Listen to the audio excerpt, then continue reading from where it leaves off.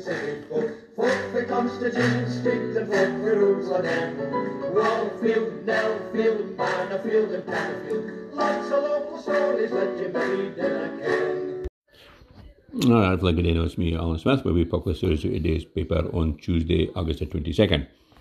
So, front page paper today is rent and rates freebies, a bid to revive Union Street. So, new businesses opening on Union Street in Aberdeen will benefit for 2 years without having to pay rent or business rates. The freebies package, described as the most generous set of incentives in the UK, has been offered in a bid to revitalise the Granite Mile by luring traders into the 43 units currently lying vacant.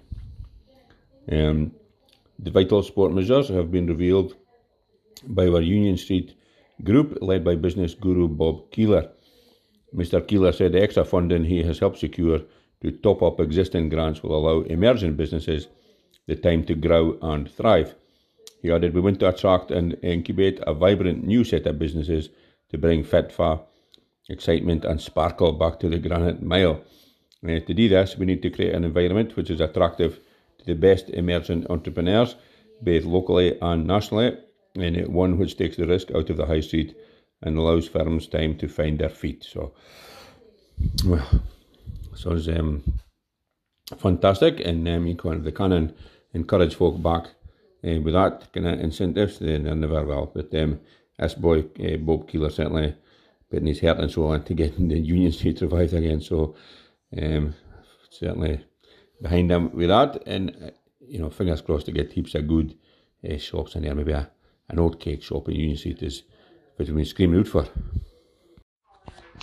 Now here's Chainsaw Carvers ready to do battle for a 20th Claymore trophy. So this is wood carvers from around the world will descend on Car Bridge next month for a spectacular competition.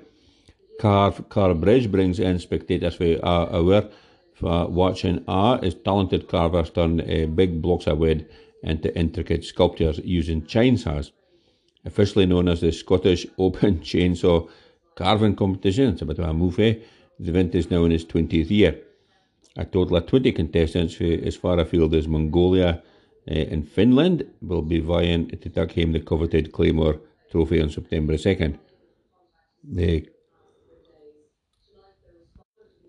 The competition's popularity is on the rise thanks to shows such as BBC's Loggerheads. Local carver Alice Burtress appeared on the show. To make things even more interesting, the 2022 reigning champion Sam Boucher will face off against his father Pete. He said, "I'm looking forward to returning to beautiful Car Bridge with the Claymore, and my aim remains the same as previous years, to innovate and entertain the audience." The support and energy of the crowd is what makes this truly remarkable. All participants will face off in the highly competitive 4-hour speed carve before their creations are judged. Gavin Gerard, the event coordinator, said, "The 20th anniversary of Car Bridge is a testament to the passion and dedication of the chainsaw carving mastery." Honestly, it is absolutely fantastic for the day, and as a picture of this lad that won it last time, and honestly, it's like a statue with somebody that took days, months, years even to make, but he's carved it with his chainsaw in just a buckle of hours. So, like a man with a funny hat and a great big beard carrying an axe over his shoulder. Honestly, it's just unbelievable. So, I have to think if you're up in that neck of the woods, it'd be certainly something worth going to see, I would say. Now here's no more animal magic as firm closes for good. So after 30 years of making memories, Dooney's Farm in Aberdeen has closed for the last time. The car parks at the family farm are crammed yesterday as a halakha visitors come to say a fond farewell to the much loved site. In July, owners Graham Lennox and his wife Deborah said the firm on Coast Road would close to make way for the multi-million-pound Energy Transition Zone complex. Many expressed their heartbreak at the news when it was announced. Speaking to P&J a couple of weeks ago, Deborah said, "It's hard to imagine leaving. Sad for us and it's sad for the visitors and that." The 250 animals will be sent to a rare breeds auction in England or are gone to local breeders. Certainly seemed busy. There's a halakha folk out there with their kids, obviously just the day before the school's going back, so ideal opportunity to go and see it and say a cheerio to the beasts that's here, and there's a poor goat looking through the fence saying, I wonder where I'm going to end up now. Yeah, certainly a rare thing for the kids going to see, and it's a shame it's having to shut down, but energy transition, it waits for no man. Now here's claims that heat pump plan will penalise rural homeowners. So the SNP Green government is facing calls to reconsider plans to phase out fossil fuel boilers, which could penalise rural communities. Inverness and Nairn MSP Fergus Ewan is leading the charge against his own government's controversial heating proposal. He doesn't agree with muckle things that's going on in the SNP just now.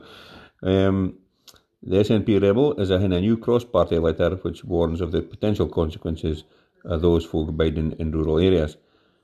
Scottish Government's heat and building strategy aims to phase out new or replacement fossil fuel boilers in off-grid properties for 2025. And Patrick Harvey, Green Minister for Zero Carbon Buildings, has a plan to replace thousands of boilers with more environmentally friendly heat pumps. However, the Herald on Sunday revealed that this is in doubt after figures showed progress in meeting renewable heat targets is some way off track. Data for 2020 shows that only 6.4% of houses in Scotland had renewable heating systems against the government target of 11%.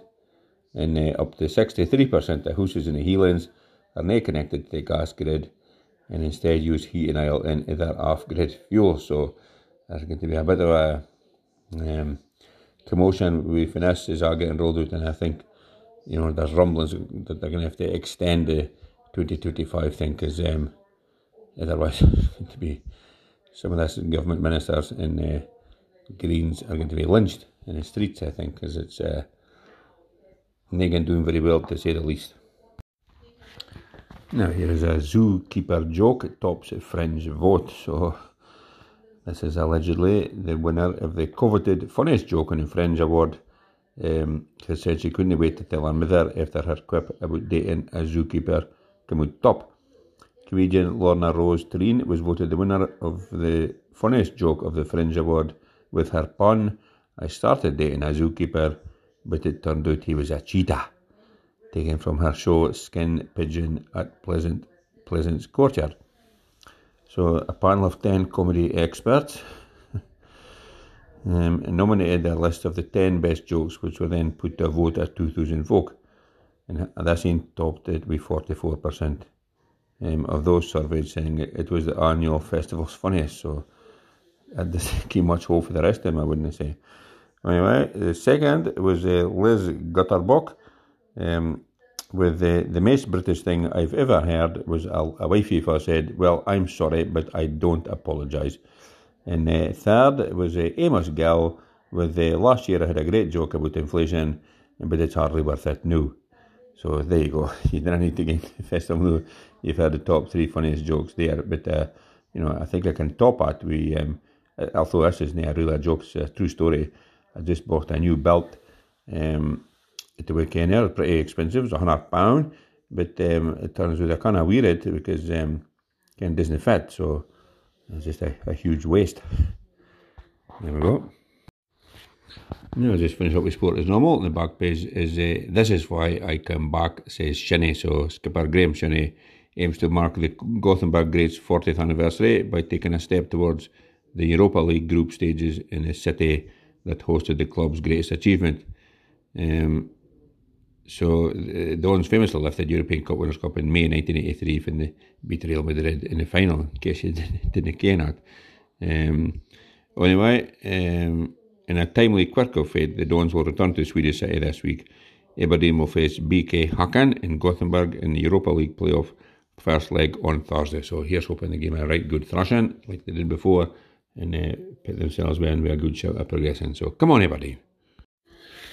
Now that's me done for the now. So we publish series of today's Press and Journal on Tuesday, 22nd August 2023. And been quite a pleasant day today. Some of a heat for a while and not necessarily sunny poking through, but just very, very warm. And even at night time, I was out walking the dog about 9 o'clock when it was a wee bit cooler. But still a lovely, lovely evening. So here's hoping it bides for a couple of days now, because we could certainly manage a a wee bit of warmth. Marcus summertime, and of course, as the kids back to school today, so almost guaranteed it's going to be fine now. Anyway, thanks very much for listening to this podcast. I hope you enjoyed it. If you did, please make sure and tell a pal about it. We could be doing a couple more listeners for the Doric Express, and even if you tell to 2 or 3 folk, and just one of them listen to them for a while, and then tell them there's hundreds and hundreds of all episodes, and also they can follow us on Spotify, and that is numbers are certainly creeping up here, so more the merrier, and tell as muckle folk as you can. That'd be dandy. In the meantime, thanks very much. Cheers now. Toodaloo. Fuck the Constitution, speak the fuck the rules again. Wallfield, Nellfield, Manorfield and Canterfield. Lots of local stories that you may never can.